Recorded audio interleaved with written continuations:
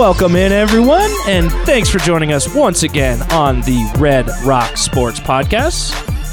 It is Tuesday, October 26th. We got Halloween coming around the corner, and better yet, it's on a Saturday. Let's go. Connor, how do you feel about Halloween? Where do you stand with Halloween? Do you love Halloween, hate Halloween? It's a way for me to exploit the fact that I have a child to get candy for free. Okay, so Yes. do you allow your daughter to keep her candy? I do. Although I gotta tell you, so when she was like, I don't know, I want to say 3, maybe like 3. She got a razor blade? We did no, we did something called the Switch Witch. And so the Switch Witch is, it's like the Tooth Fairy or another one of these mythical creatures that comes by at your house at night and removes your candy, but gives you like a couple toys and like a gift card to like go buy more toys, right? And me and Kasia were just like, that what a great idea, Switch Witch. Well, Marley wakes up in the morning and she's like, she might have been like 2. I mean, she was really little, right? We didn't even think it would even like bother her. She just immediately like starts crying, like, what happened? And we didn't want to tell her we did it, so we're like, yeah, the Switch Witch or whatever. Dude, for like the next 3 years, every time Halloween came, the Switch Witch isn't gonna come, is it? She's like, she was so concerned about the Switch Witch coming. We're like, no, sweetie, the Switch Witch is not. Well, how do you know the Switch Witch isn't coming? Does she like Halloween? She what? Does she like Halloween still? Marley? Your daughter? Yes, yeah, of course. Of course she likes Halloween. What kid doesn't like Halloween? Even with the Switch Witch. That's what I'm saying. I feel like I'm going to end up cussing with that. The Switch Witch. She now knows the Switch Witch was us and wasn't very amused about it. But no, now she likes it. She usually goes with some of her friends. We kind of follow behind just to watch. Never be too careful these days, but... yeah, it's good. I like Halloween. This is the reason you have kids, is so that you can do all these things again that you like. Makes total sense. Halloween is the reason I don't have kids, actually, because I love Halloween parties. I mean, it's true. That's where it's at. I mean, Halloween's like my favorite holiday of the year, and this actually sounds really terrible. People always tell me I'm like a horrible human being when I say this, but like most holidays revolve around family, and like don't get me wrong, I like my family. It's great to see your family that you don't see them all, but like once you get married, then you have the extended family. And then your wife's extended family, then everybody is involved. It's like for Christmas, I gotta have like 9 Christmases, yeah. And it gets to be too much. Where Halloween, it's just all fun. That should be the name of a movie. 9 Christmases. 9 Christmases. Halloween's just fun. I get to go party. I get to dress up in a crazy costume. I have a beard that can play so well into so many costumes. So you always play off of that. So how about you, Soaps? You a Halloween fan? Good, not great. When I was a kid, and you have no kids, correct? I have no kids. Yes. I think as a kid, that was the very confident answer. I think the struggle that I had as a kid is I'd go and I was the guy that always got like the sweet tarts, and I would always get like the candy necklaces and stuff. Just give me a big, huge, king size bar of Snickers and Twix. Yeah, you got to go where all the rich people live. I'm pretty sure that all the candy I got from Halloween as a kid has made me like addicted as an adult. Like I seriously, chocolate, I can never get enough chocolate. Like I can't help myself. Yeah, I'm a sweet guy, not a salty guy. Yeah. See, I'm opposite. More salty guy. And nowadays though, most parents don't even let the kids keep the candy. It's just a travesty. I now let her keep it, but I definitely take my fair share. Oh, sure. And actually Marley's great about it. She's like, oh yeah, have at it, Yeah, so my wife tried to decide this year. She's like, since most of the kids don't ever take the candy, she always gives stickers and things like that. They love it. They like stickers. I'd be like, I'd give it back. And again, I think it's because the kids don't get to keep the candy. So like, sweet, I get other things. And so my wife goes, well, maybe we won't get candy this year. I'm like, how dare you? Yeah. I'm like, I buy that candy not for these children, so that every time this kid rings the doorbell, I go up and I get a piece of candy. I mean, it's nice. It's a treat for me throughout the night. Underrated Halloween candy, Sixlets. You guys remember Sixlets? Know what that is. Are those even rated? I know what a Sixlet is. What is that? It's like a little. Go ahead. Yeah, it's like a little chocolate ball. It's kind of like a malted milk ball. They're all different colored, but they're different colored. They're real small. Oh yeah. It's kind of like a malted whatever, like a malt ball, but like sounds tiny, incredible, real tiny. Interesting. Yeah. Okay. I don't know why I never. I'm much more when it comes to candy. I'm much more of like a gummies guy. Like I like the Sour Patch. You look Kids like your gummies. I like the Sour Patch Kids and the gummies and the like fruity stuff. No, not me. I'm a chocolate guy. Well, happy Halloween, everybody. Yes, happy Halloween to everyone out there. We're going to have a little bit of a spooky show, bringing in some trick-or-treat stuff with this, a little game we're going to play later on. But first, we had a lot of sports going on in Denver last week. We left this show last week with a lot of optimism. And frankly, guys, didn't turn out so hot, really, for anyone. Avs struggled. Nuggets struggled. Obviously, the Broncos, it's a disaster. So I want to start with the Nuggets and kind of get your guys' thoughts. A slow start. I don't have the record right in front of me. But 2-1. So they are 2-1. Yeah. But overall, the offense is struggling a little bit. I think some of the points coming off the bench aren't quite there, what we need to see. So what are your guys' thoughts on what you saw, and are you concerned coming out of that first week? Yeah, I don't want to be too much of a prisoner in the moment, so I'm not going to overreact over this really bad Cavaliers loss at home, but it was bad. With that said, that was a terrible loss for a team with championship aspirations to lose at home early in the season like this to the Cleveland Cavaliers. It is really not a good look, and the way that they lost too. I think, generally speaking, I'm not going to... It's definitely way too early to press the panic button. But, there's been some good things and some troubling things about the Nuggets. One good thing is they really have been playing good defense. Okay, I think with the Cavs game, the Cavs scored 98 points against us? It was under 100. I think it was like 90. Yeah, so the Nuggets, through 3 games, have yet to allow 100 points in a game. So gotta think Mike Malone loves that. He does love that. Michael Malone. So sorry. Yeah. So you gotta love the defense. They have a top 5 defensive rating in the league currently, and it's early after 3 games, but they're playing good defense so far. Now the thing that's really concerning, there's 2 things that are really troubling. One, Michael Porter Jr., MP Bay, as we call him on this show, he has not started off great. He obviously got paid with a really big contract, as everyone knows, but really he's averaging through 3 games 11 points. He is not shooting the ball well, and more than that, I mean, the last 2 games he's had 0 free throws, 0 free throw attempts. He's gunner. He's kind of turning into, I can't say turning into because that's more of a permanent implication, but he has shown in these first few games to be just kind of a perimeter player, and that's not what you pay a max contract Michael Porter Jr. But that was some of our complaints of Michael Porter Jr. last year and in years past, is his inability to drive to the hole to create a shot. Right, off the dribble specifically, yeah, but at least in years past, I mean, I think he'll still figure it out. But it's been troubling, to say the least. What do you attribute that to? Why is he struggling to start the year? Is he pressing too much? Is it the defenses against him? Yeah, I'm not. I don't think it's the defenses against him necessarily. I think.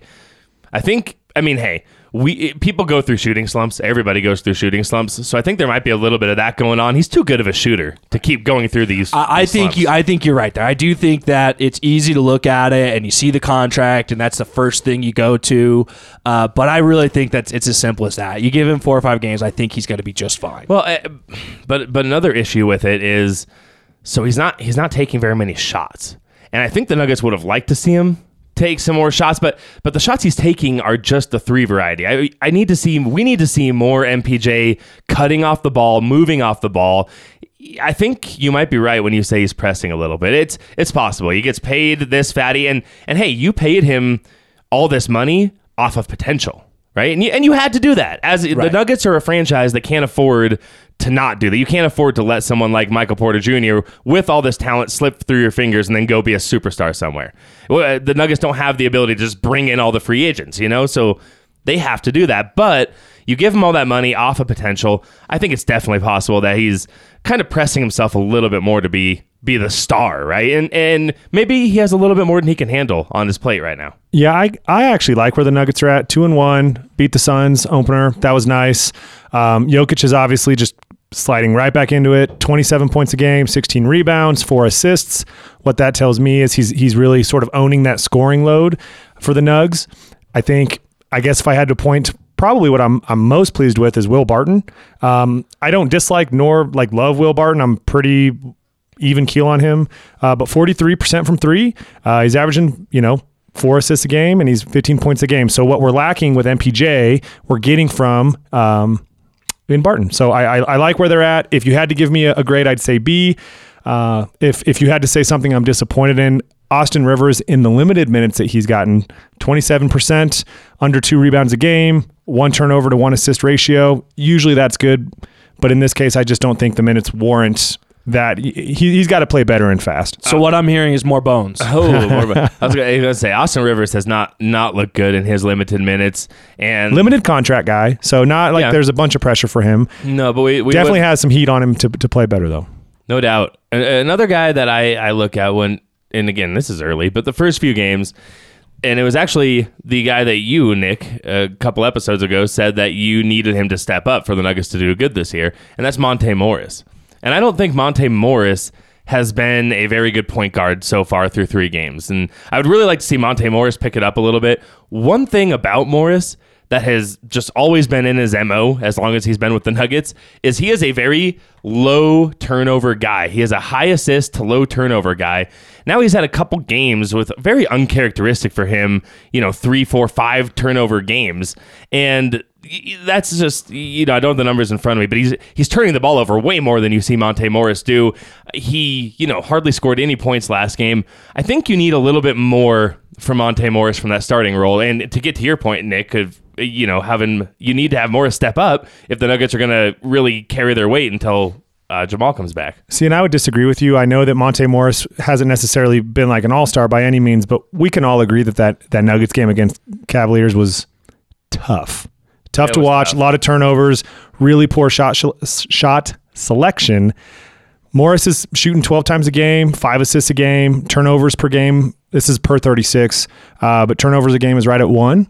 So, again, excluding the bad Cavs game, I think he's been about what we expected. So, again, they're just trying to ride that wave until we can get Murray back. But I see your point. It's so hard not to overreact, though, isn't it? Especially coming in today. Again, it's Tuesday. We just saw yesterday that bad performance, and so it's so easy to kind of get caught up in that moment. And I do think that really, as fans, it's a long season. You just gotta let some things work themselves out there. I think you're still trying to figure out what this team looks like without Jamal Murray. Yeah, I think too, like you said, it's a long season. There's just a couple things they need to polish. I mean, the Nuggets need to take care of the ball better. They're among the last ranked teams in the NBA right now in turnovers. Definitely not what we expect. They're also in the bottom 7-8 in offensive rating, and that is just not characteristic from what we expect from this Nuggets team. I think they'll clean up the turnovers more or less. I think Malone's going to settle on a rotation. I think he's trying to go with a typical 5-man bench rotation right now because that's ideal for him, right? He wants to take out the starters, allow them to rest, put in a bench unit, but I think he's seeing that it's not necessarily working so far, and I think he's going to keep tinkering with it, see if he can get it. But the one thing I would say that just kind of really I wonder about this Nuggets team is how do you get that scoring outside of Nikola Jokic on a consistent night in, night out basis, and specifically from that bench, because nobody so far has really kind of popped and stood out from the rest as a consistent scorer. What do you think about that, Nick? I mean, are you at all concerned with the inability to have consistent scoring from these role players outside of Nikola? No, not at all. Like we just said, MPJ is probably playing and shooting as bad as he could possibly shoot. Aaron Gordon hasn't been particularly awesome. So those are 2 guys that you would immediately expect to step up. I do think that the sort of ebb and flow of the game, everything runs through Jokic. So if you need him to score points, he's able to get in there and score points. It's just a matter of gelling, and it's just going to take a little bit of time. And again, we're going to be talking when Murray comes back about how they implement him and who gets cut out of that. So I think you're trying to figure out what works for you in the short run. I will say, I do think there is at least some concern with the lack of scoring power from the bench. And I think that's going to surface itself throughout this season. Now, is that going to be something that derails the Nuggets' hopes at making the playoffs or having a high seed going into the playoffs? No, but I think it's going to show up in games against good teams when you need to, you can't keep your starters in all the time throughout every regular season game. And somebody on the bench, whoever that is, needs to start to be more of the go-to guy for the Nuggets. Yeah, well, I mean, you just look at that bench unit. Facu, now I know he's a fan favorite, but that man does not have the offense. They love putting him out there, don't they? They do, and he he's just not going to score. I mean, he's not a scorer. That's not who Facu Campazzo is. And, you know, they're going to have to find that from somewhere. You know, some of these, either Jeff Green, JaMychal Green, are going to have to step up a little bit sometimes, more than likely. You know, and Malone, what he was doing actually all three of these games to a certain extent was he was kind of experimenting a little bit with staggering Will Barton and Will Barton and Michael Porter Jr. to get some minutes with the bench and with the starters, and it seemed to work a little bit. I don't know. I guess we'll just have to see what happens with it. I think for me, the biggest player is JaMychal Green. You've really got to get some production out of him. He's getting minutes. PJ Dozier's settling in. He's a younger player. I know he's had some injuries, things like that. Jeff Green is the old man on the squad, so you would just kind of hope and expect that he played really well for the Nets last year. So if you can get that production and that chemistry, I hate to say, but you really got to get some production from JaMychal Green and PJ Dozier, I think so. Yeah, no doubt. It's hey, I'm excited to see where they go. Keep going on this train. You know, they definitely have championship aspirations. We still hope Jamal Murray comes back. Did you guys by chance see Michael Malone in his interview after Friday's game against the Spurs?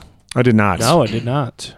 He did have a line that I thought was interesting. He mentioned how somebody asked him along the lines of, you know, Nikola Jokic looking great, blah, blah, blah, right? So something about Nikola Jokic. And Malone offers up, yeah, he's a hell of a player. And, you know, some people on this team are frustrated that we're going to be running so many plays through him. But I'll tell you what, they're going to have to get over it because he is that good of a player.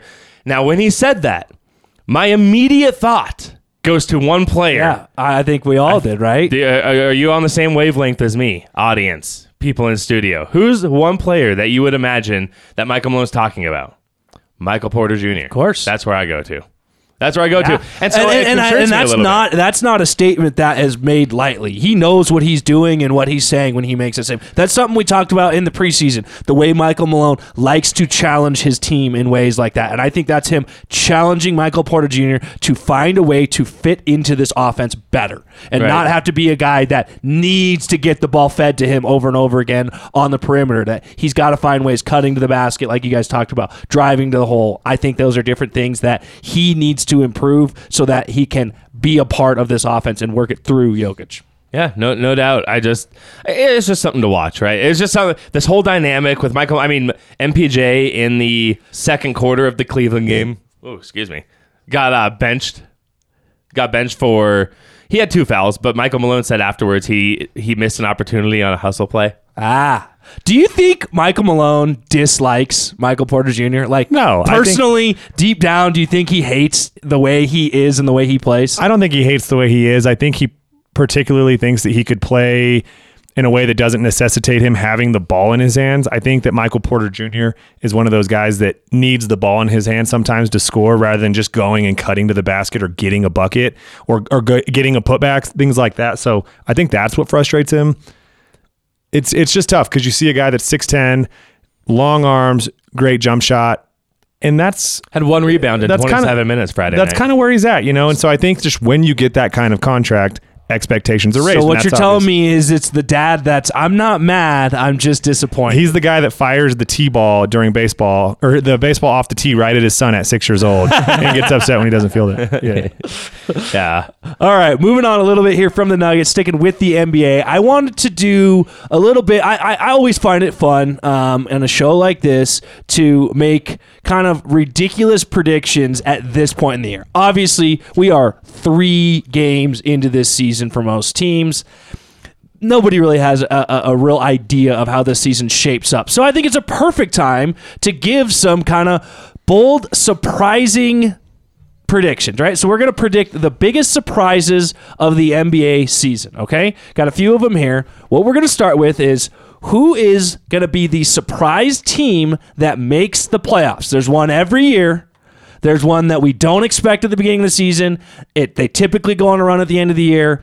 Connor, who is that surprise team for you that makes the playoffs?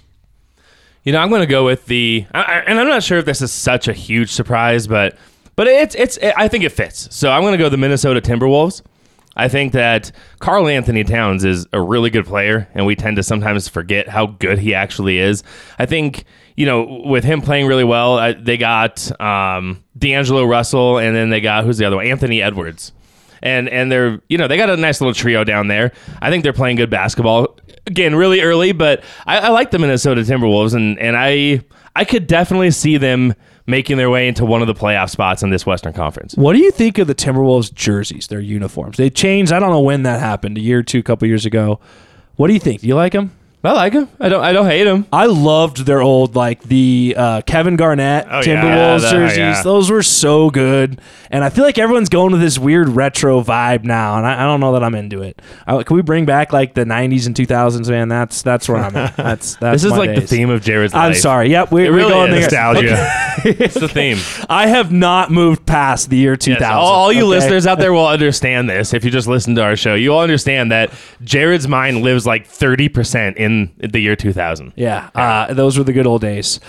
Soaps, who is the surprise team that will make the playoffs this year? If we're reaching, and this is most certainly a reach, I would say the Sacramento Kings. I really like who they drafted. I think, obviously, Tyrese Halliburton is an absolute stud. The Tristan Thompson pickup's pretty good.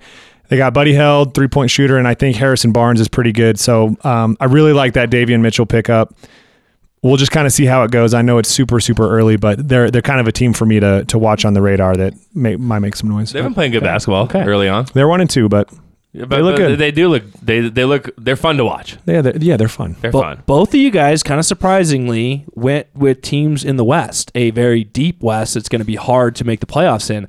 And you'll find this as a theme as we go through this, I'm sticking out East, okay? Because just about anybody out East can make the playoffs. Are they from the year 2002? I don't know if they were even a team, actually. I know they were, but the Washington Wizards. I don't know at what point they became the Wizards. No, they made the playoffs last year. You think that's a surprise to repeat? Well, they lost Russell Westbrook, right? And he's no longer there. I think so. You see that kind of departure. You would expect Wizards. Team that falls off, but I think the opposite. I think that he was such a selfish player that this team's really going to come together around Kuzma, around Bradley Beal, which I think he's hurt right now, but once he's back, I actually think it's probably not a huge surprise because, again, the East is terrible. You don't even have to have a winning record to make it into the playoffs, but I do think the Wizards sneak into the playoffs. You know what's interesting? So 538 actually has the East projected to have 7 or 8 They're more wrong. wins They're wrong. this year. They're fake news, wrong. Connor. Everybody knows that. Everyone knows, yeah. No. My point being, I actually think the East is going to be much more competitive this year. I will be curious to see how it goes because last year it was actually much improved compared to past years. A lot better. Maybe we are starting to see that even out. I think if we want to flip back to the 90s, the East was actually probably the better conference for a long time. So, hey, maybe we're seeing it turning the tides and it's getting back there. On the flip side of it, guys, who is going to miss the playoffs? That will be a big surprise. Soaps. For me, the Trailblazers. Again, they're one of those teams. They don't really play defense. They're just going to try and bomb threes and outplay you in regards to offense. I would hate to say that there's Damian Lillard's had stuff all around him since last year about getting traded. Does he want out? All this and that. I don't really love Nurkic in the sense that he just can't stay healthy. But I just don't really see Portland in such a deep league making the playoffs. And that's just kind of what I think. Okay. Connor. I'm going to go a little bit hotter on the take here. It's not necessarily the hottest give me take. a sizzle. You got a sizzle? Let's see here. No, the sizzle. Yeah, because actually, Portland's a good take on there because I was actually, when you asked this question to us, Jared, I was thinking Portland too because they're a team that you never know. I mean, I could see Portland falling out of playoff. It's weird, and I'll just give a little bit of a tease for the next question is who goes on a deep playoff run. And I considered the Trailblazers both for missing the playoffs and going on a deep run. You're right, because they could really go any direction because of Dame Lillard. Absolutely. So I'm going to go with this question. The Philadelphia 76ers to miss the playoffs. Oh, yeah. Sizzling. It's hot. Sizzling, baby. That is hot. It is hot. The Sixers were what, the 1 or 2 seed last year in the East? I believe the 2. 2. And a lot of people are not going that direction, Connor. Yeah, so my take is based off the fact that I think this whole dumpster fire of a Ben Simmons situation isn't going anywhere anytime soon. So I think you're going to have that distraction over their heads. He's certainly not coming back. As Nick said before, I don't think it makes too much of a difference. I mean, as long as everyone else is healthy, I think that team's still a top 4 team in the East, like easily. But without Simmons, and then when the inevitable thing happens, I was waiting for and it. Joel Embiid goes down for significant time like he does every year, that is what my prediction is based off of. They're going to have this Ben Simmons hanging over their head, the distraction. Joel Embiid will do what he does every year. He will go down, and it'll be up to their guards to try and find some offense. And I could see it. Okay, I'm not going to say, I wouldn't go as far as like predict the 76ers are going to miss the playoffs, but I could actually see it happening. If this whole thing continues and then Joel Embiid misses enough time, it could be a real big shocker of a team to miss the playoffs. All right, Nick, let's make some notes. We're going to go back, and we're going to edit that and cut it to where it says exactly that. Well, my prediction is the 76ers miss the playoffs. Well, to Connor's defense, at least the guards with Ben Simmons not there, at least they'll shoot the rock. Yeah, you know what I mean? You can't make the shots you don't shoot. Yeah. At least they'll make a free throw. So my surprise team missing the playoffs, I'm going to go West again, being deep. There's a lot of good teams that are not going to make the playoffs in the West. I'm going to go with the Dallas Mavericks, okay? I like Luka Doncic. I think he's a great player, but I just don't know that he has the firepower and that they have the star power to keep up with the rest of the teams in the West. I think they're going to fall behind. See, I disagree with you respectfully there. Okay. No, I like Luka. I think Luka's probably my favorite for MVP this year in my mind. I should have thrown that one in there. I didn't even think about that. The surprise MVP. Oh, there you go. MVP that doesn't make the playoffs? MVP that doesn't make the playoffs. I don't think he'll win MVP if they don't make the playoffs, but I do anticipate them to make the playoffs, but no, that'll be interesting. I could see it. Okay, I could see it. It's like Dwight Schrute in that episode. Yeah, that's reasonable. Yeah, I could see that. 1,000,000 years. Yeah, I could see that. I could see all these. What things about happening. 2,000,000 years? Yeah, reasonable. Yeah. And Connor is the designated Dwight Schrute of the show here. Yes, correct. As has been clearly established. Oh, all right, Dwight Schrute, who is the surprise team that goes on a deep playoff run. You can define deep playoff run however you want. Doesn't mean they have to make the championship or anything like that. Just what the team that goes on a deep run that you don't expect. Okay, so I'm gonna go with. Well, I don't know if it's. See again the way we're wording. Oh boy! Okay. Oh boy! Whoa! The way we're wording this question, I'm not sure if it's like completely unexpected. You know, but I'm gonna go with the Chicago Bulls. I'm gonna go with the Chicago Bulls. I think. You know, I really like their roster. They're playing good basketball. I could see them go right now. I mean, obviously they're playing really good basketball right now through 4. I think they played 4 games. They have actually. I think played 4, they're 3-1. They're 4-0. Oh, they're 4-0. There you go. See, hey, they might go undefeated this season. They're actually so good. No, really good. I really like the addition of DeMar DeRozan and what he's bringing to that team. And they were already pretty good last year.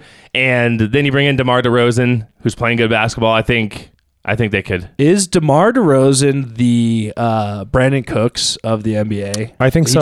He's a star. He's great, but like never sticks with teams. He just bounces around, man. It certainly appears that way. Yeah, interesting.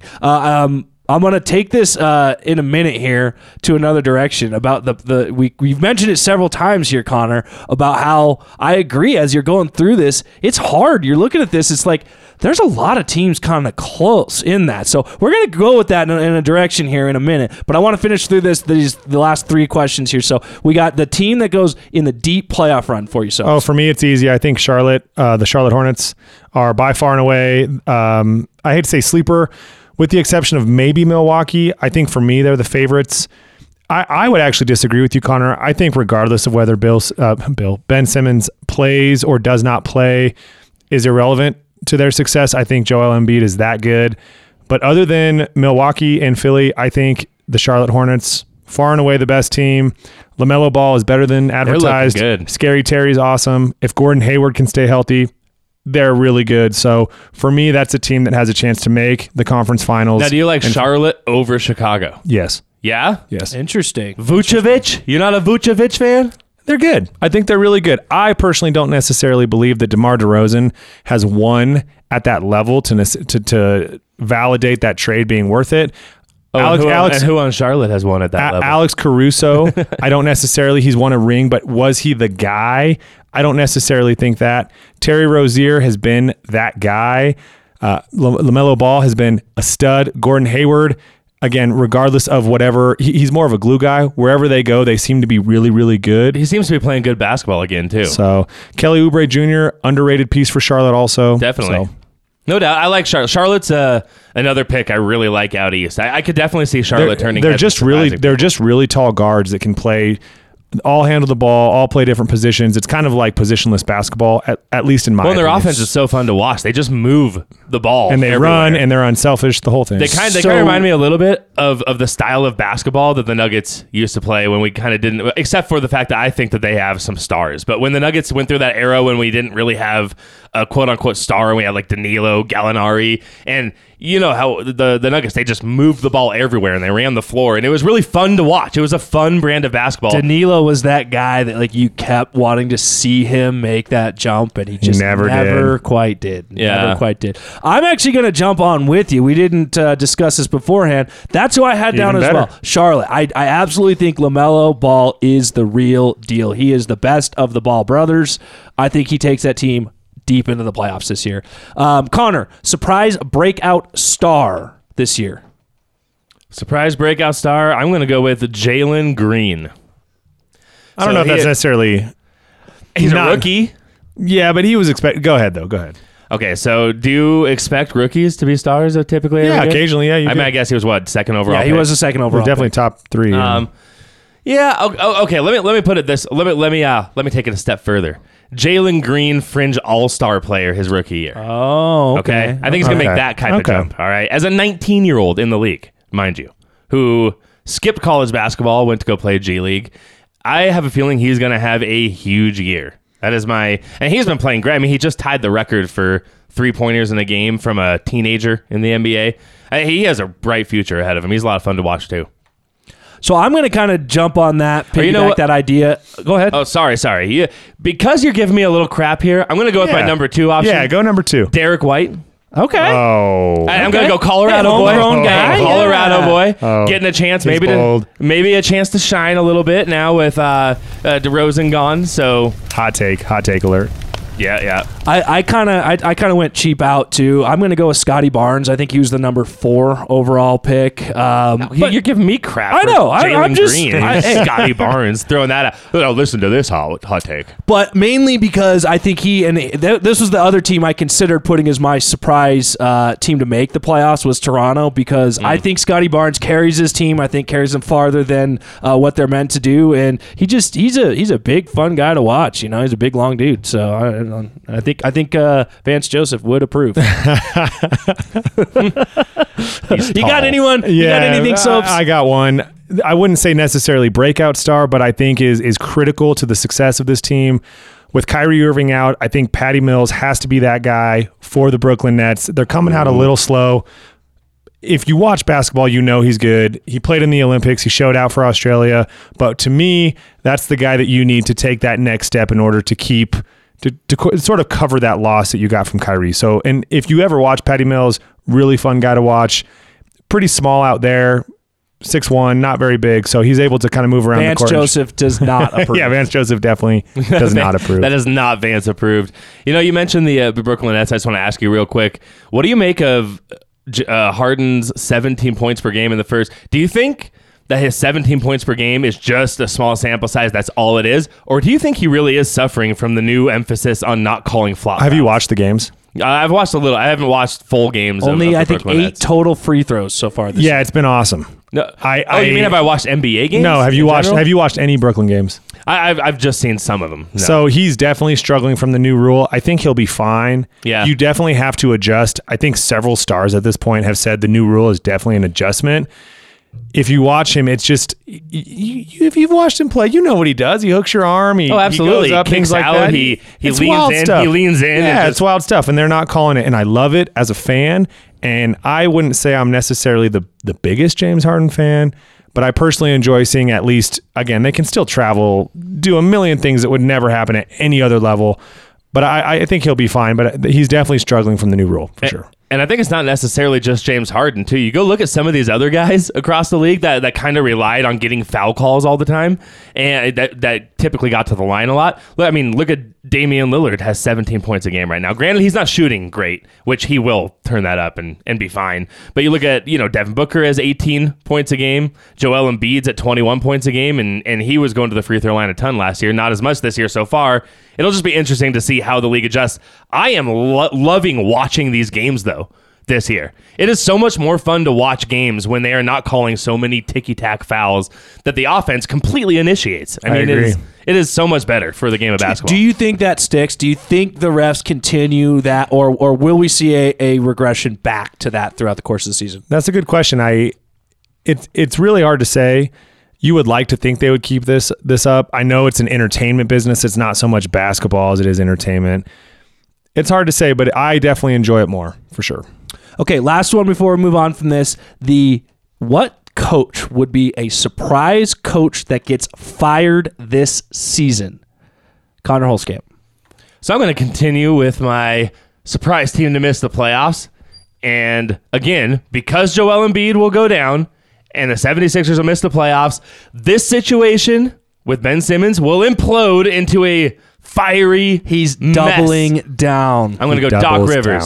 Doc Rivers. And that would be a surprise because I don't think anyone expects Doc Rivers to be fired this year. But if they don't make the playoffs, I don't see a way he survives.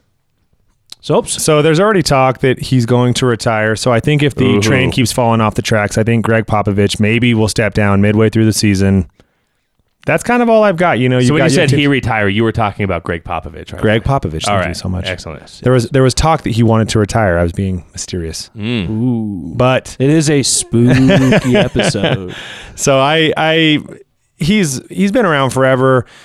His dynasties are over, things like that. So I think if there was a guy, I think it wouldn't be so much a firing, much as it would be a stepping away. I'll give it to you. I'll give it to you on that. I'm going to go with one. I don't know, honestly, how much of a surprise it is. I mean, I guess it would sort of be a surprise being who he is and the team. But I'm going to go with Frank Vogel of the L.A. Lakers, okay? Really? And the reason I'm going to say this is because LeBron loves him. He loves to go make moves with the front office and get his head coaches out of there. He's done it before. It wouldn't be the first time. I know that they're coming off of from last season. It'd be a shock to see this, but I just don't think he's that great of a head coach. I think you could plug anybody in on this team and they're going to be the same team. And if their struggles continue like they have early, which Soaps, I got to think you're loving this a little bit, just a little bit, right? I mean, Russell Westbrook is so tough to play with. You would think he needs the ball. I like LeBron. Russ Westbrook has to be the hardest guy to play with besides James Harden. So if we're sitting here around Christmas, around New Year's, and the Lakers are still struggling, boom, they make a move, they get a spark, and that's how they do it. I'm actually kind of surprised, Jared, that you didn't select the Lakers as your surprise team to miss the playoffs. I thought about it. I thought about it. The other team I actually legitimately thought about was the Brooklyn Nets, but they're in the East. Like, of course they can limp into it. But I did think about that with the Lakers, but I won't quite go there. I think they're going to make the playoffs. I think they're going to be fine. Hey, as long as they are healthy, I still think they're going to be. And that's truly what it comes I think they're going to still have home court in the playoffs. So we'll see. But granted, they're also running a nursing home over there, so they may or may not be healthy come playoff time. I mean, that's fair. And something I think that keeps kind of getting circled back to throughout this whole discussion is the parity that we're seeing within the NBA. And I have for many, many years, one of the reasons I don't follow the rest of the NBA as closely as I do, say, the NFL is because it's kind of a joke. You have the same 2 or 3 teams every year that have a chance to win it. I think you go in every year with typically no more than about 4 teams that have a legitimate hopes to win a championship. This is one of the first years I can remember in some time. Maybe you're counting the last couple of years with the bubble and the COVID situation that there's a little bit more parity then, but who is that team? There isn't just that this is the team going to the championship. I mean, you could say maybe it's the Milwaukee Bucks again, coming off of last season, but I just don't see it. I could see any number of about 8 teams in the West being, in the top, maybe not the top seed, but being a top 2 or 3 seed. And that's crazy for me. I love it. That is what sports should be. I think that's why the NFL is so great. Year after year, there are very few teams that are bad year after year. There's constant turnover at the top, and I think it makes for a better league. Would you guys agree? I mean, this is, to me, a rare scenario for the NBA, and I love it. I think for me, what this screams is the Nuggets definitely have a window as a chance to make some real noise. There isn't there's super teams, but LeBron's old, and it's not even LeBron. His teammates are just so old. The lot of parity. I think I'll still stand by what I say. I think the favorite in the league is by far and away Golden State, bar none. Other than that, I think the Nuggets definitely have a shot. It's interesting that you still say far and away Golden State, because I agree with Jared. I don't know if there is a team. I would say if Kyrie Irving decides to actually come back and play NBA and basketball. Just for everybody out there, the Nets are not. He's not playing at all for them, right? I know it was only within the state of New York that he was designated. He said he's retired. Play. Is what he said. He plans to retire. As of today, he's not playing. He is not playing. We'll wait till tomorrow, and it'll change. So I actually would say that there's a decent shot. I just have a hunch there's a decent shot that he ends up coming and playing basketball for him. And if that happens, then I absolutely think the Brooklyn Nets are the favorite to win the championship.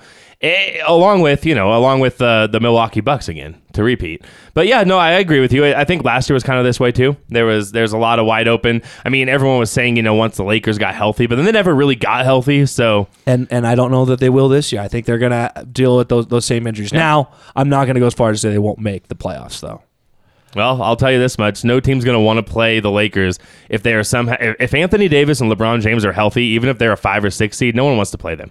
That's like a worst case scenario. Yeah, if you're a 3 or 4 seed to end up with that matchup, I don't think anybody wants to see that. No. All right, guys, we are going to get into our trick or treat segment here, and then I'm going to see if I can explain this. That's how we do it. We'll see if we can explain this in a way that actually makes sense, okay? So I'm going to read off a few different statements, okay? And we are going to assume these statements are coming out of my mouth as a fact, okay? I am stating them that these are facts. You guys are going to tell me, am I trying to trick you into believing this? Or will this be a nice treat that will come to fruition, okay? So if I'm tricking you, if you think it's a false statement, I'd be tricking you. If you think it's a true statement, it's a treat, okay? Perfect. Just like in the real world. The Nuggets will win the Northwest Division. Go ahead, Connor. Trick or treat? Ooh. I'll go. I think it's a trick. I think if the Nuggets win the Northwest Conference, I think we worked way too hard during the regular season, and I think that sets us up for postseason failure. So don't trick me, Good Jared. I'm going to say that's a trick, too. Just because I believe I would love that to happen, unlike Trader Nick over here. But I definitely think that I expect the Utah Jazz to take the division. I think they're a really good team, and the Jazz are a regular season team, man. They're good in the regular season. They're just a good team in general. They got Defensive Player of the Year. They got great guard play. They got really good team dynamics. I mean. I think the Utah Jazz are a very dangerous team. Granted, I think that doesn't necessarily mean they'll win a championship because they don't match up great with some of these teams. Now they match up great with the Nuggets, so somehow it's not. Does every team just match up great with the Nuggets? It seems like it, right? Correct. Yeah, specifically the teams that have great guard play. We don't necessarily have great defensive guards that can stop a bunch of 3 shooters, a bunch of pick and pop type guys. And then also, you got the Defensive Player of the Year, so that's good. But anyways, I'm going to go trick on that one. The Avalanche will win the President's Cup, and just for a reminder to everyone out there, that means they will have the most total points in the regular season. Hockey goes off of points, not wins and losses. The Avalanche will win the President's Cup. That is also a trick, and here's why. The Avs, every year, focus so much on the regular season. It doesn't matter. As long as you get a top 3 seed in the playoffs in hockey, it does not matter. So you got to make sure that you're healthy, which they never are. Mikko Rantanen, hurt. Ryan Graves, always hurt. Nathan McKinnon, always seems to be battling some sort of injury come playoff time. So just keep the guys healthy coming into playoff time. if we win the President's Cup, same as the Nuggets. We went too hard in the regular season, and we'll fall short again. Now, just to be clear for the purpose of this game, though, Jared is asking us, do you think that will happen or will that not happen? I think that is what is that. Am I correct in that interpretation there? Sure, yeah, but I like his philosophical approach. I actually really like where you're coming at. So you don't think it'll happen? I think it probably won't happen, but I would feel tricked if it did happen because we're just setting ourselves up as a Colorado fan for more disappointment, because sometimes when you have these awesome teams like the Avalanche have had, you just have to stay healthy, and you just have to, you're making the playoffs. If you're the Colorado Avalanche, you have a great team. Why are we not prepping for the playoffs? Again, I know hockey's a little different, but just keep the guys healthy. That's what I think. Yeah, I think it's a trick as well. And the reason I think it's not going to happen is just because statistically speaking, it is way more likely that it doesn't happen. Playing the odds. I like it. Okay, just so you guys know, if you're looking at our rundown, I did tweak it a little bit on a couple of these questions coming up here, so make sure you listen closely, okay? I added some caveats. My eyes are closed. Okay. Broncos will be playoff contenders in December. Oh, that is a major trick. No, this Broncos team is a dumpster fire. It will be a treat if somehow we were able to snag Deshaun Watson, which we will discuss a little bit later on. I like the way you're leading. This is where the advertising plug goes in. We are a Wooze Media podcast. For those of you who aren't familiar with Wooze Media, please be sure to find them online. WOOZE Media.com. That's woozemedia.com. All kinds of different sports shows, college football. You got betting shows. We got this one here, obviously a local Colorado show. Check them out, woozemedia.com. Love that. Am I going to you now, Connor? Is that what you're at? Yeah, go to Connor. No, you guys both said trick, right? Yep. Okay. Trick. Okay. Actually, I feel like all these are tricks. What am I saying? Rockies will make winning offseason. I can't even say it. I literally can't even get it out of my mouth. It's like toothpaste. I just want the words back. Rockies will make winning offseason moves this year. Treat. Ooh. Yeah. And why? Connor's buying in. Because the Rockies are going to sign John Gray, and they're going to maintain that pitching staff, and they're going to find an old bat or two to come in on the tail end of their career. Jason and the Giambi. Rockies are going to compete. Where is Albert Pujols? Yeah, give us Albert. And can he still? I'm not a machine. I'm just he Albert. Is sitting at home right now. He's on the Dodgers. But no, hey, you know what?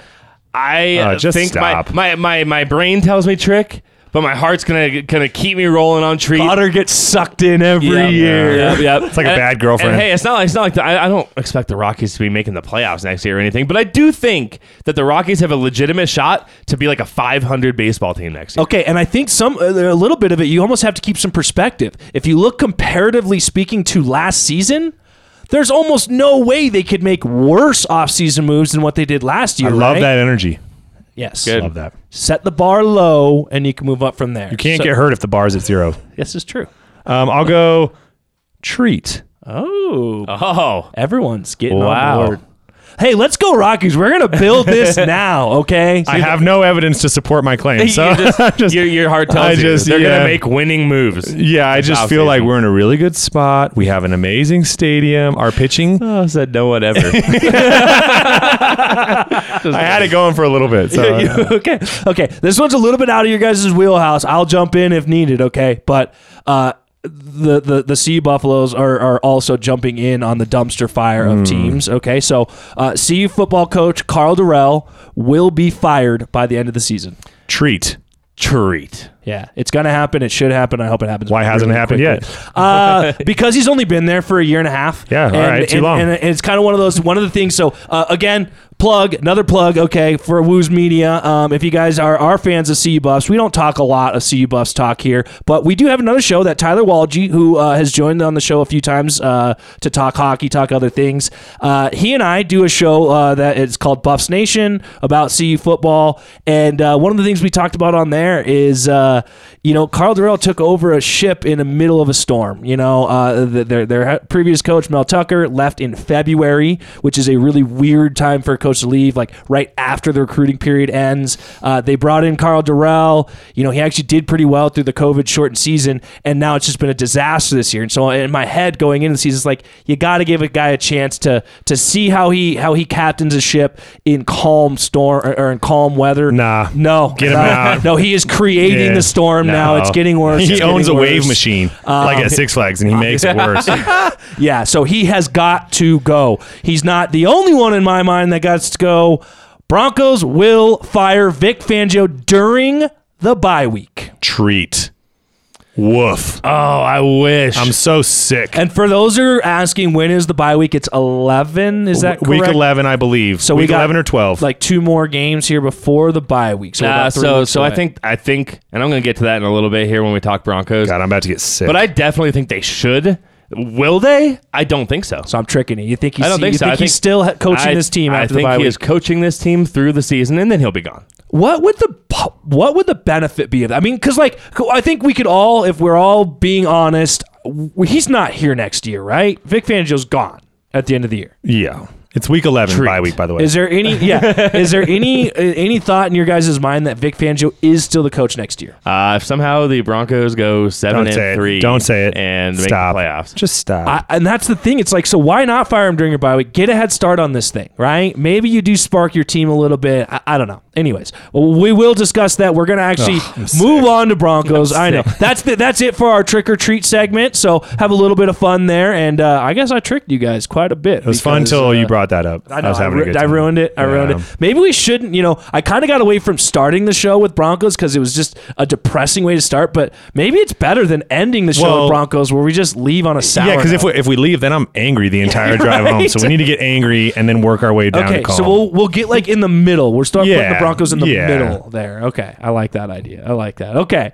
on to the Broncos. Do we have to? We do. We must because it's like the Rockies. I have not been more embarrassed as a Broncos fan than watching what I saw Thursday night last week. That is as bad as I can, and it's not just that they played terribly. They didn't play well. They're actually pretty close in the game. They're sort of in the game against the Browns scout team. But that's it. That's it right there. I could not tell you most. I mean, Case freaking Keenum was out playing our team. I mean, it's embarrassing. The first drive was probably the worst Broncos series I've ever seen as a Bronco fan.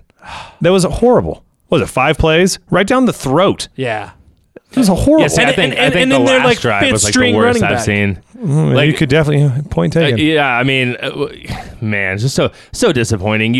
The offense actually goes down, puts up one of their best drives of the year in the fourth quarter to bring it within 3, right? Which is something we haven't seen. We have not seen the offense. Even in the whole game, they weren't doing anything. Then they go down the whole field. They score. Broncos down by 3. There's like 6 minutes left in the game. All you have to do is stop them. And what did the Browns do? They ran it with a guy named DeForest. That's a nice name. Down our throats. Easy. Hey, the guy was catching mahi-mahi for a living, all right? And then they called him up and said, hey, you want to come run for us? Who was it? Tatum Bell that sold phones for the Broncos and then came and ran for us? I think so. Yeah. Yeah, I mean, and then you just can't stop me. It was so disappointing. Third and long. What it makes me think about, you bring that up, and it's like I have to think, and I wasn't counting the guys in the box, but I have to think that was against a stacked box, which seems to be the narrative of why the Broncos don't run the ball. It's because they're going up against a stacked box, and everyone's targeting it. Why won't the Broncos run the ball? It's driving me insane. I mean, especially in a game like this, low scoring. It was bad weather. That just sort of emphasizes like what is the actual game plan with the Broncos. What was it? 12 total rushes? 14 carries, 41 yards. But if you look at Javonte Williams individually, he was averaging 5 yards a carry. I don't get it. It doesn't make sense. To be fair, Javonte ran the ball 4 times. Yeah. So let's if you want to make a case for it, it's that he ran it 4 times. Yeah, a whole. No, I hear you, Jay. We've been. I think entirety of Broncos country has been absolutely begging to run the ball. Does Vic Fangio make a move to try to save his tail and get rid of Pat Shurmur? Is that maybe what happens in the bye week? Is that what we see? I'm just looking at Nick's face right now. Because I'm disgusted. Like, how can you make these excuses and how can you? Right. And I like Teddy Bridgewater. What was it at the podium last week before we played the Browns? Could hardly get off the podium. This guy could literally hardly get off the podium without limping. Everybody thought he was extremely hurt. We didn't know if he was going to start. So you run the offense around Teddy Bridgewater? I don't get it. I think 30 plus attempts. I think he was at 33. What is the like? Explain it. I don't get it. Yeah, I think it's tough to explain, man. It's tough, and you look at that quarterback play, and once again, I mean, I know he's hobbled, I know he's injured, right? But if that's the case, I mean, if he is injured to where that's affecting his play this much, then I can't imagine how playing him is in the Broncos' best interest. Teddy Bridgewater couldn't even outduel Case Keenum and the Broncos scout team. We should have kept Case, man. Actually, as a matter of fact, Joe Flacco was in his prime when you came here. Didn't you guys hear about that? John Elway said as a matter of fact, Case Keenum absolutely outdueled Teddy Bridgewater in that game. And honestly, you have to think Case Keenum had a little bit extra fuel for his fire going up against the Broncos. I mean, it's not like they did him dirty or anything. He came here and we gave him a chance. What did he get? $15 million a year? Yeah, they did him real dirty. Yeah, but you have to think he was a little bit motivated. Did we give him 15? I think it was 2 years, $30 million. Yeah. I believe. Okay, all right.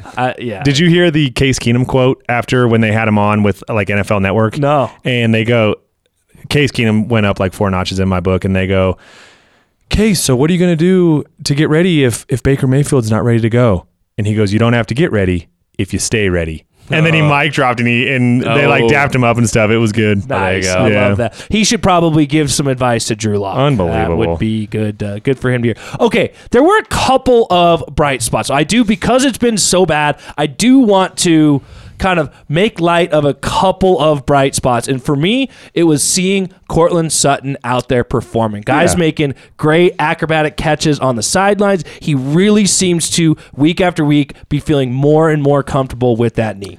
Now, interestingly enough, Courtland Sutton leads the NFL in air yards. So yards, just literally just from right where you throw it to where you catch it. So no yards after carry, nothing like that, right? No yak? Yeah. No yards after catch, He's not a yacker. He's not a big yak guy. But so on the flip side, you know what else is interesting? So he's leading in air yards according to Pro Football Focus. On the flip side of it, he's also leading in air yards that were incomplete caused by his quarterback. So Pro Football Focus keeps track of how many yards were incomplete, and it was the quarterback's fault.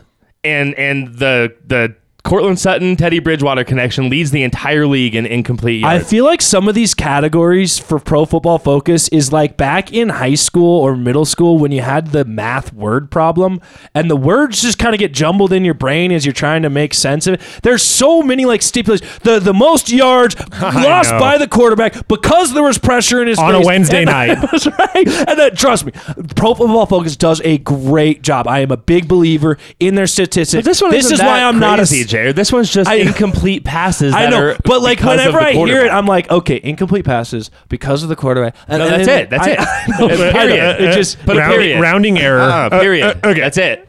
Incomplete yards because of a quarterback. Air yards. Okay. Yes. Okay. Yes. Sorry, I just had to go there.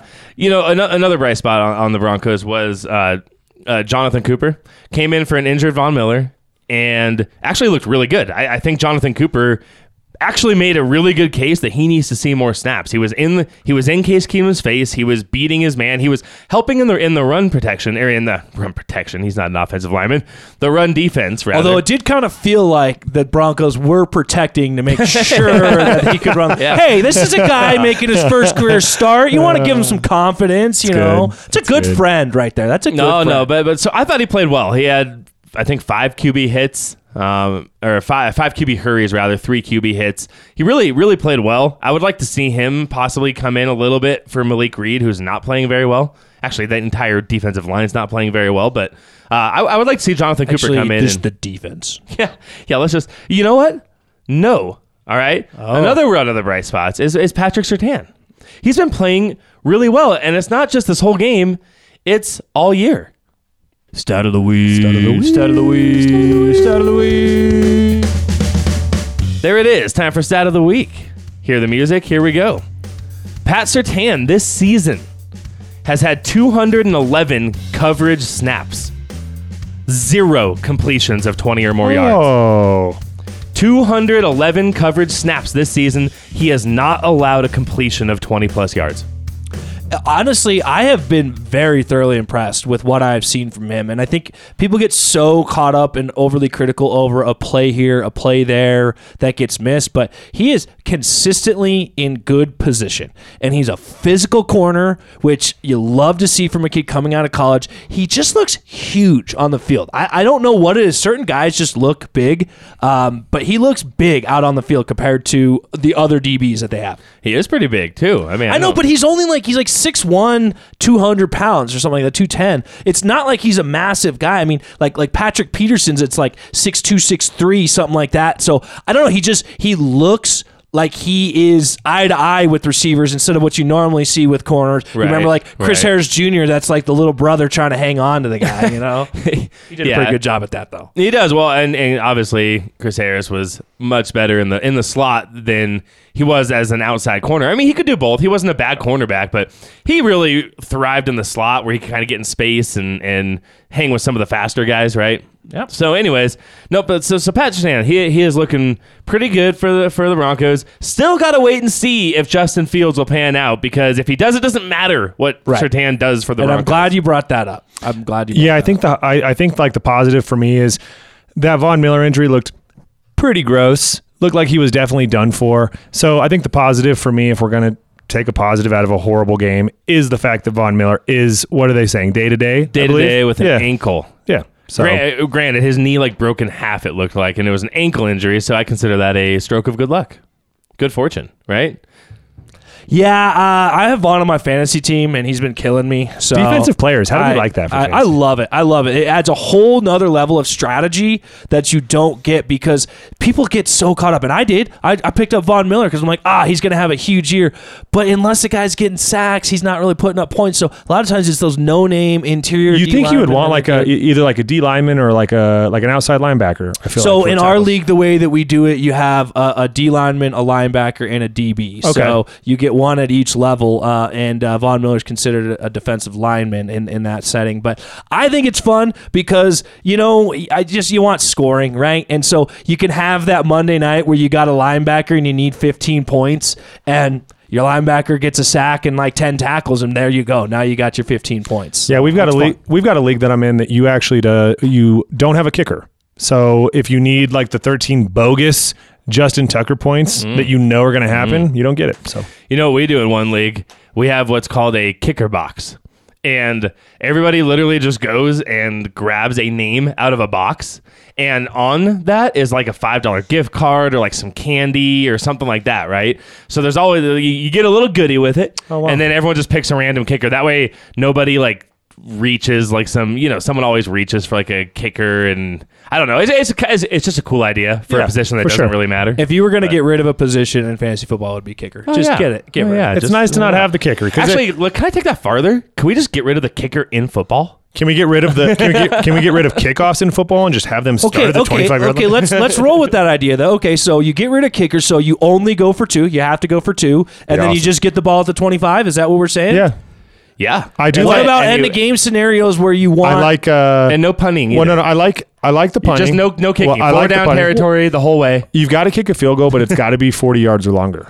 What about that? Oh, I feel like we're getting into XFL. Yeah, yes. Hold on, can I just say the reason I don't like field goal kickers in the NFL?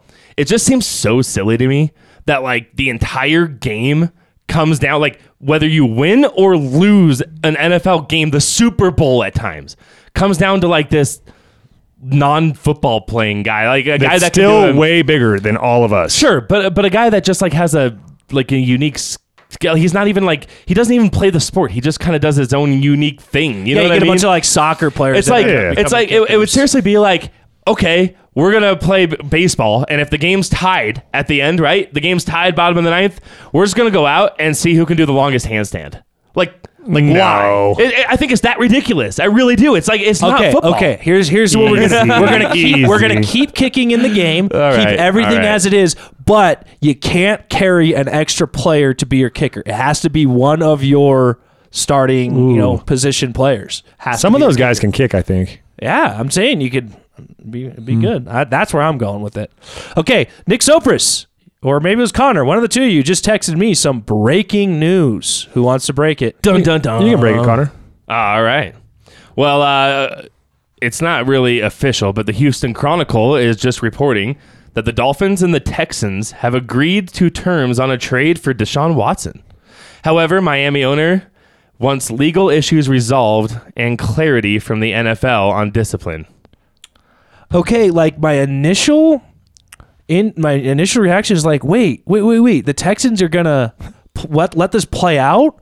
I think you want to hit the open market if it plays out, because if the Dolphins are going to just pull out of this if the legal stuff doesn't go right, why are you cornering yourself in there? Sure, they're saying the Texans will receive 3 first-round picks, which is huge, but if the legal stuff is cleared up, I think that's the starting asking price. I think you could even get more than that. And I'm a little confused here. We'll have to see. I mean, granted, folks, we're recording this on a Tuesday night, so we'll probably know way more information tomorrow or even later tonight. But going off of this, it's hard to tell what they mean by that, because the trade deadline's coming up. It's November 2nd. It's next week. And so I can't, there's no way, actually. It's impossible for his legal issues to be resolved by November 2nd. He has a hearing here in February. Yeah, so what does that mean then? That this is just we're back to square one. Well, is it like the whole legal tampering period where you can come to terms on a deal, but you actually can't sign the deal till after the league starts? So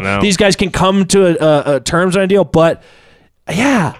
I don't know how that works, because what happens if it? I don't think anyone expects it to get resolved this year. But what happens if he's still getting paid? Is mid-December comes around? He's getting paid. Mid-December comes around, and Deshaun Watson is cleared of all allegations. Well, would this trade go through this year? Well, so he has a hearing in February on these things. Oh, I believe. Yeah, no, I believe in February is when. Okay, so there is basically no possibility. I don't think there's any chance. No, okay. So I don't understand. So this would be a deal for next year. I see. I don't know. I think this is such a Texans move to do. Why would you back yourself into this corner? Let a bidding war happen come February if he gets cleared. Otherwise, this deal, it sounds like it falls away anyways. And again, let's just be clear on who it is reporting this. It was the Houston Chronicle, and we're seeing it on Twitter here through Pro Football Network. So let's see what comes. Watch Nick's just giving us a fake source. We're just blaring this out to all of you, and tomorrow we're going to look like a bunch of idiots. I like to put that out there. Okay. I think 3 first-round picks is more than fair for a guy that he's good. Definitely better than Tua. Your team sucks, so the team that he goes to definitely has at least one really good first-round pick. And then because this is a Colorado sports show, it definitely eliminates the Denver Broncos from Deshaun Watson, and we are unfortunately stuck. Which, as of everything I was seeing over the weekend, that the Broncos were still very much involved and interested in quarterbacks. Not specifically Deshaun Watson. I heard that they were interested in Tua. Tua is the one that really so kind of where piecing together connecting the dots here, where obviously Miami was in talks, as we can see here, with the Texans to get Deshaun Watson. Well, then the talks moved to, okay, if you get Deshaun Watson, what do you do with Tua? And Broncos were rumored. I heard it from Benjamin Albright. I heard several others that came out with that information too, that they said they were leaking that, yeah, absolutely, the Broncos are interested in trading for Tua. What would your guys' reaction be if the Broncos make a move for Tua Tagovailoa? It's just another guy. It just doesn't do anything for the Broncos. It doesn't. Yeah, it doesn't. So you guys feel like Tua is not a guy that you expect to become an elite quarterback in the NFL? Me, no. Trick. Also, trick or treat. Also, trick. Yeah. This is another sweet tart that I've been told is delicious. It's a lie. This is the sticker that Jared's wife gives out here. Yeah. Tua Tagovailoa is the sticker. I just don't get it. Why would you trade all these?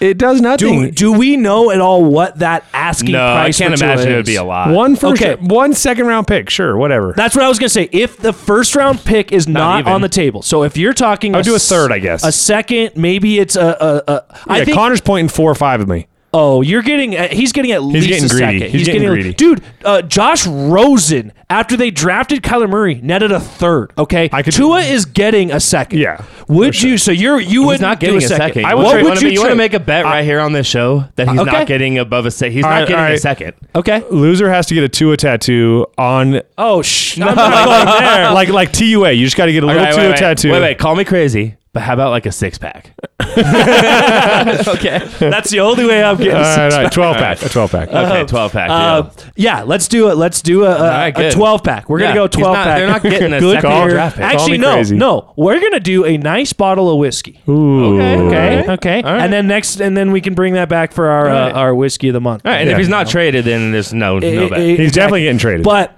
I think he nets a second. But okay, so Connor, I'll ask you this question then. What would you be willing to trade for Tua? Or is it the answer nothing?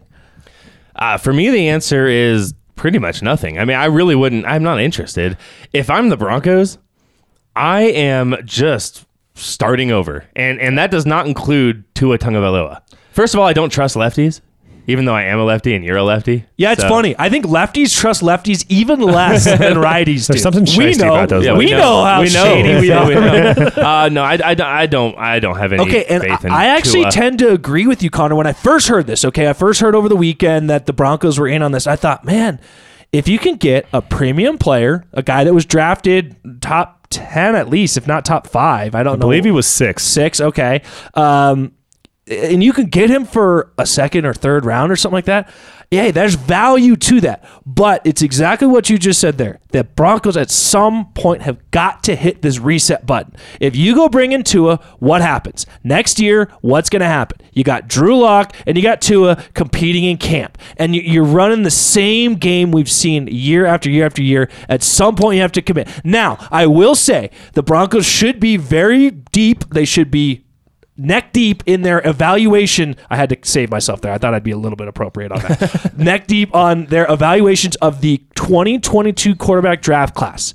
If you are not sold on any of those guys, which at this point, a lot of people are talking, it's probably not the greatest draft class coming out. Classic. If you're not sold on one of those guys, I say you pull the trigger, you make this move. If you can get them on the cheap, give it a chance. Why not throw a second round pick? Why not? For a top 10 drafted quarterback, for a guy that you actually don't know if he's good or if he's not good, because I believe he was hurt for, I want to say, 6 to 7 weeks last year. This year he's been fine, but why not throw? I'm not willing to give a first round pick, but why not give a second round pick, a third round pick for a guy that you actually don't know? He can't possibly be any worse than what we have now. I'd go a sixth and Von Miller. Ooh, dumping the contract, huh? Maybe. Actually, maybe. He says he would do it, and then you say for sure. He's like the guy in fantasy that like builds you up and calls you with the trade, and then ghosts you on a trade. I'm not a believer in Tua, man. But then again, okay. But then again, going on, I've said this many times on this show. I do think that you need to just keep taking as many swings as you can. And that's where, like, I won't be upset. I'm so torn with this because I agree. I think you have to shoot for the moon. Don't keep going, we'll give this guy a shot. We'll see what he can do. I think when we're talking taking swings, swing big, man. Go trade up. If you like one quarterback in there, trade whatever you have to go get that guy. Don't go, well, we're probably going to end up at 8. I don't know that we're going to go get up to 1 to get a guy. We'll take Tua instead because we can get him for a value. I'll tell you this much. If the Miami Dolphins have already come to terms, if this is true, and they've come to terms with a big package for Deshaun Watson, then I think that tells you everything you need to know about what the Dolphins think about Tua. They took him with a, like you said, 6 overall pick.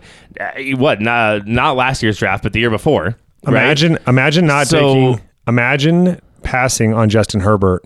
Okay, but I do want to say, though, coming out that year, no scouts had Herbert ahead of Tua. Everybody questioned Herbert, his leadership skills, his ability. Oregon, right? Yeah, Oregon. Exactly. His ability to play in an NFL offense, to mentally handle what it takes. You know who liked him? Everyone was wrong. You know who liked him? You did? No. Oh, okay. John Elway.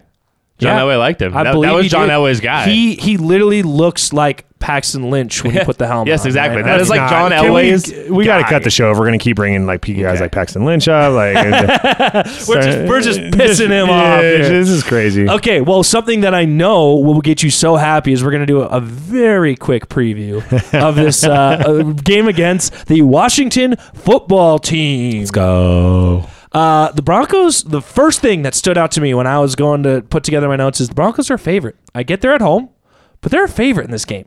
They have looked so bad. And yes, Washington is, I think, 2-4 on the year.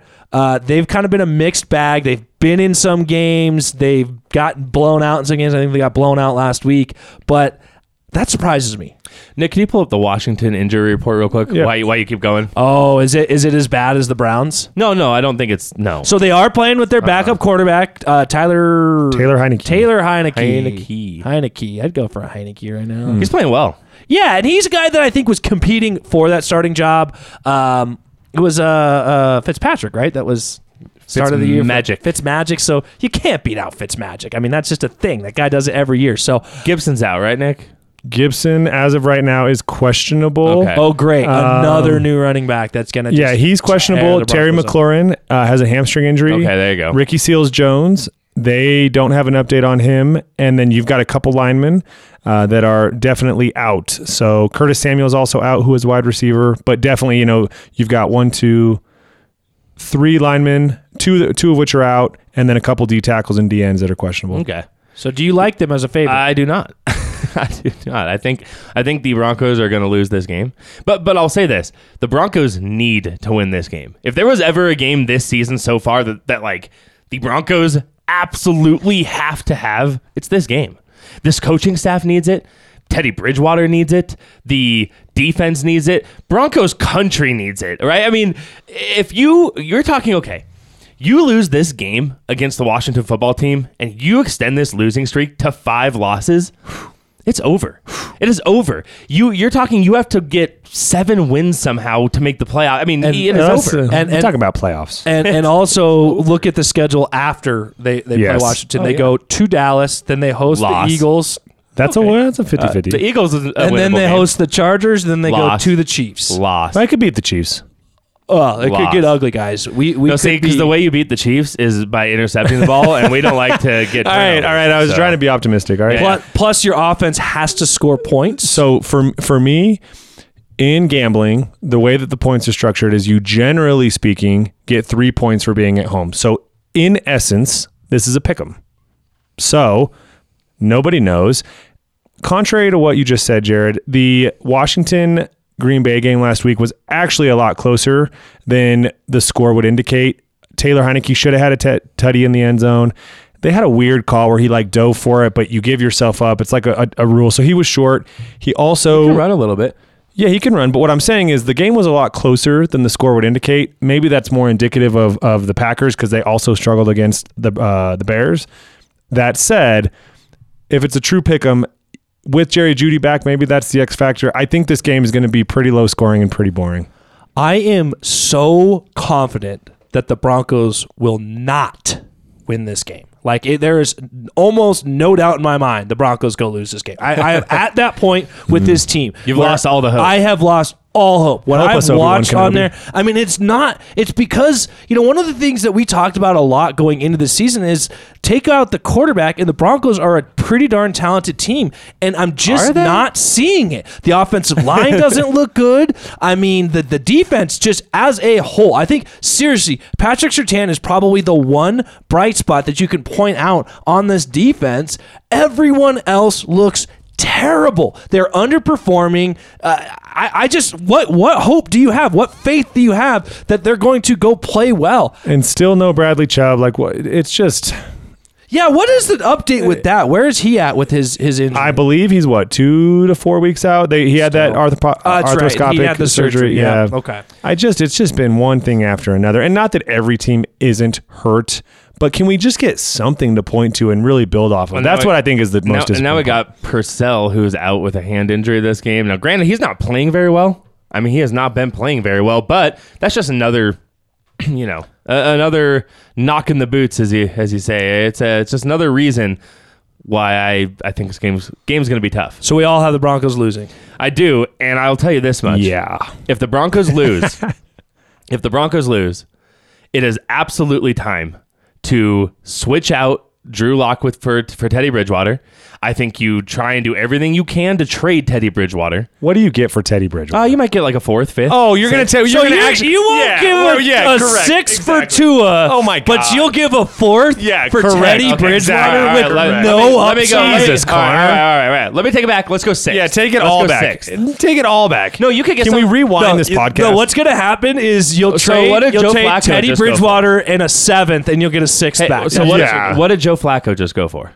I don't think he went. Let me look it up. Yeah. I don't know how you can possibly. So here's my reasoning. Okay, here's my reasoning. Yeah, I can't wait. My reasoning is, if there is a team out there that feels like they are in a place where they are competing for a playoff spot, but they just need a quarterback to not screw up. I'm looking at someone like the Carolina Panthers, right? Who just traded him to us. You think they're going to go trade him back for him? Listen, they're already paying $7 million of his salary. Right, this is true. They're paying $7 million of Teddy's salary. Why wouldn't they consider maybe taking him back? I will throw out a team that I think makes a ton of sense to trade for him if you can get him at a value. And that's the Dallas Cowboys.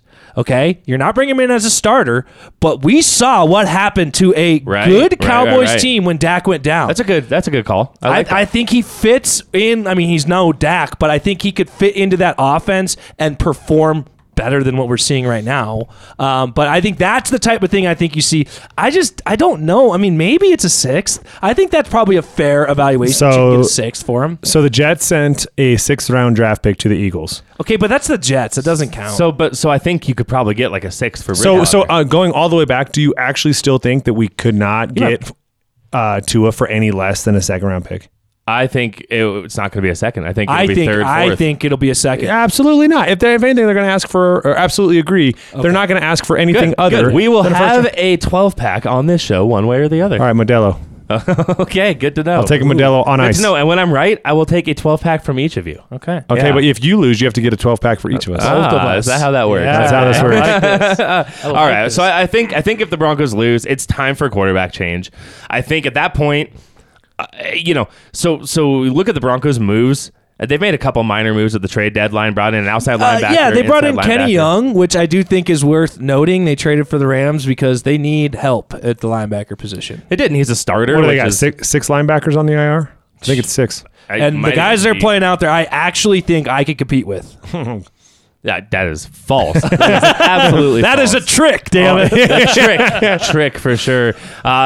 So I think though, we'll see what those trades do. But so you just look at the read between the lines, look at the communication. That's basically what that tells us is that the Broncos are still making moves for this year.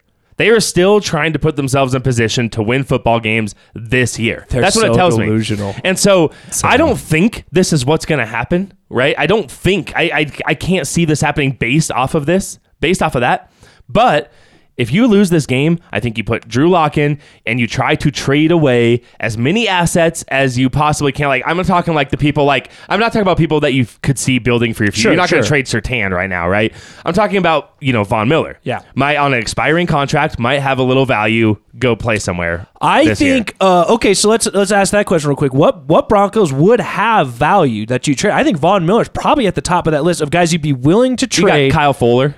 Might be up there. Do you think? I think his value is so low right now. I agree with you, Jared. Yeah, but I think you could get something. Yeah. I think you could get something yeah, for him. especially because he's expiring. But at that point, you're paying pennies on the dollar, right? So then But that's what but it is. you're gonna This give is him a up for garage sale, nothing. baby. Yeah, I'm telling you, this is a garage sale. Okay, if the Broncos lose this game, we are in the pennies on the dollar market. In my opinion, that's what we should do. Let's just trade all of our expiring contracts to the Dolphins for Tua. What do you say? Oh well, there you go. I mean, hey, either way, and then I think once you try and go on your pennies on the dollar sale, then I think you absolutely make a coaching change up to and including firing Vic Fangio. Changes have to be made. If you lose this game, it's over. Everything has to change. Okay, this is what you're saying you want. Do you think it will actually happen? Like, do we actually think? I think Vic gets fan. I think Shermer's gone sooner than later. I do. I think that is. I think he's the scapegoat that you throw out. Maybe it's is it Donatello? Is that the Ed Donatello, the D coordinator? Donatello, yeah. He's not going to fire him because he's not even calling the plays. Everyone knows that. Yeah, Everyone but knows as long as Vic gets to make the decisions, he will get rid of everyone he has to try to keep his Regardless, job. Vic is gone at the end of the year, whether it's at the bye week, whatever. This is it. Okay. Especially if they lose against Washington. And then at that point, then what? You're on a landslide of 7-8 losses. Then you're 4-8, 4-9. Then what? Okay. I want to throw out a scenario that most Broncos fans will condemn me for, okay? But is there any thought to realizing that Vic is the worst coach you could have to try to win games, so maybe if we're trying to get a higher pick, you keep Vic around so that you lose games. Maybe you put Drew Lock in because he is less likely to win you games than Teddy Bridgewater is. I mean, I'm not saying you outwardly come out and say these things, but maybe? Yes, the tinfoil. Jared and his tinfoil. I get you. I hear you, Jared. I think George Paton would be coming at this thing more of what I would like to see George Paton do, and again, it might not be aligned with what I actually think he's going to do, but what I would like to see him do is fire Vic Fangio at some point in season, put Mike Munchak in. Munchak makes sense. Okay, see with Drew Lock and Mike Munchak if you feel like anything is there, right? Likely not, but just see, right? Then you can make an informed decision as a GM of this team. You can make an informed decision next year. Okay, Mike Munchak, you're not the guy either. So then you can automatically eliminate one of these guys who might be in the running for head coach next year, right? Shouldn't be, but sure. Shouldn't be, but he might be. He very well might was be. Last time. And he is a head coaching candidate that some teams are after. So, I think they do that. That is from a long-term fan perspective, maybe it is. Maybe we ride it out with Vic. Maybe we lose as many games as we can, go into this terrible quarterback class and try and grab one from the pile. Jared, off the top of your head, take a deep breath. Who would you rather have, Vic or Vance? Oh my God, Vance! I think there is some upside. I think Vance too could be a decent head coach in the future. Yeah, I mean, the grass is greener. Not. Yeah, I don't know. The grass is dead and dying. I actually did have a different conspiracy theory I was going to throw at you guys. Okay, we're ready. Go ahead. I think it's still relevant because it had to do with Deshaun Watson, okay? That if these rumors are true and confirmed that some new information is going to strategically be leaked regarding the allegations against Deshaun Watson, just to make sure he doesn't end up getting traded. Okay? The allegations leaked originally right when he demanded a trade, and now all of a sudden everything's gone quiet. People are talking he might actually get to play this year if he were to get traded. Now something new is going to come out to prevent that from happening, okay? Miami Dolphins owner says, I want to make sure these things get cleared up. Boom, something's going to hit him in the face. Did you just karate chop your microphone? That's how aggressive it's going to be, this information. All right, Jared. Okay, that's good. I like that point. Yeah, that's cute. Now just run that way for a few thousand miles and you'll fall off the edge of the earth too. Kyrie and I were going to go do that later on.